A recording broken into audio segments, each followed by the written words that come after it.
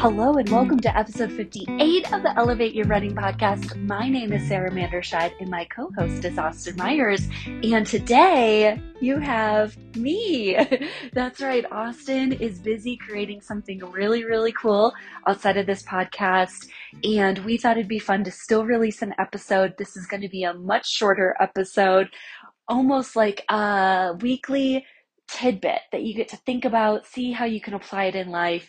And then next week, we have an amazing episode coming up. It's going to be a full hour plus with a really fun guest. And both Austin and I are really excited to have him on. So stay tuned for that.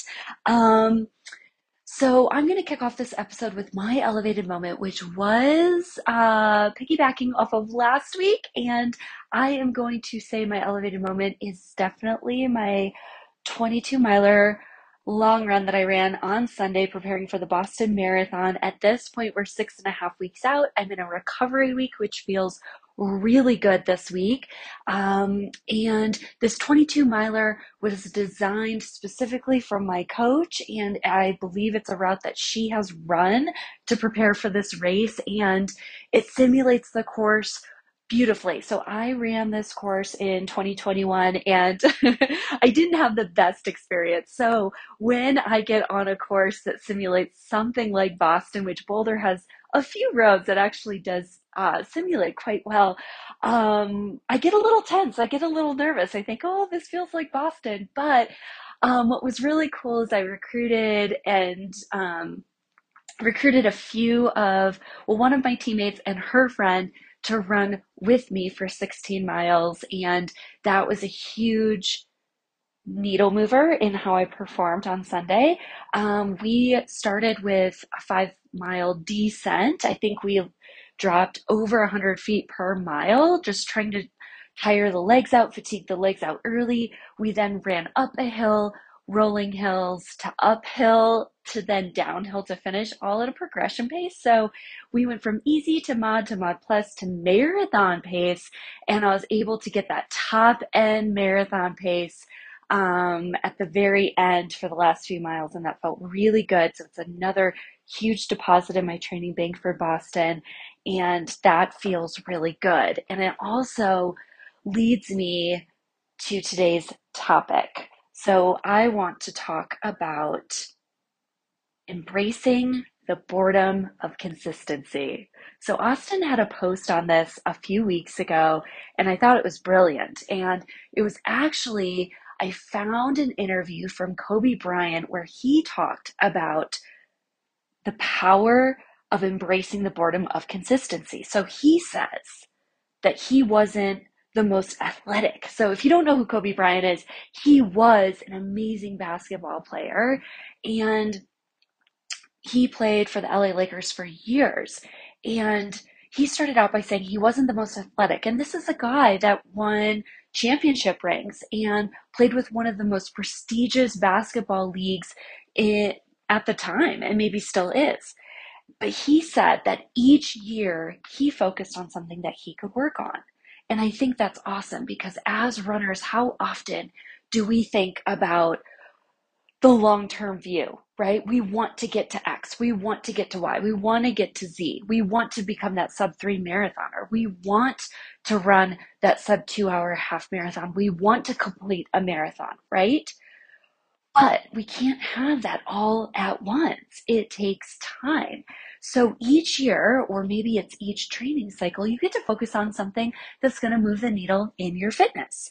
And piece by piece, everything comes together. If you have the foundation of the consistency, we've talked about goal setting, we've talked about habits on this podcast. When you have that foundational work and you're consistent, over time, you're going to eventually get to where you want to go. So you get to embrace the boredom of consistency, because we all know at the end of the day, if you're running, let's say you're running 5 days a week, there's a long run in there, there's a workout in there, there's probably 3 days of easy running. And, some people really like the easy running and some people really don't and could consider that very boring. But if you can embrace it all and embrace the process and focus on each training cycle on something that's going to move the needle for you, specifically for you, and being honest with yourself of what that is. Do you need to focus on nutrition? Do you need to focus on hydration? Do you need to focus on consistency? Or is it slowing down on your easy runs? And is it being okay with giving control away if you've hired a coach to be able to help you to pull out the aerobic and anaerobic pieces to who you are as an athlete? It's a huge needle mover if you can take each training cycle and focus in on one thing that you can improve. And I know for myself, I do this with each training cycle I'm in, and it feels like at this point they all just kind of bleed together.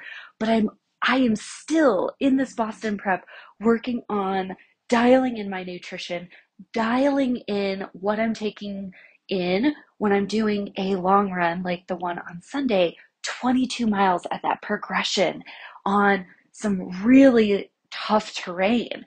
How am I going to fuel my body? Let's practice exactly what I'm doing at Boston so I know how, or hopefully how I'm going to show up on race day. When you build on each training cycle and you continue to grow and you continue to see fitness benefits, you will find exactly where you wanted to go. It's just being brutally honest with yourself on what you need to do to get there, and you'll eventually get there, but it is going to take time. And I think that is one of the key pieces that a lot of athletes, a lot of just humans, don't necessarily think about is how much time it actually does take to get to where you want to go, especially in this sport. So I've been running collectively, this is like my 10th year of running. So I ran for about 5 years post, like collegiately, like after college, through 2010. I took a break and then I picked it up in 2017 and I started working with a coach in 2019.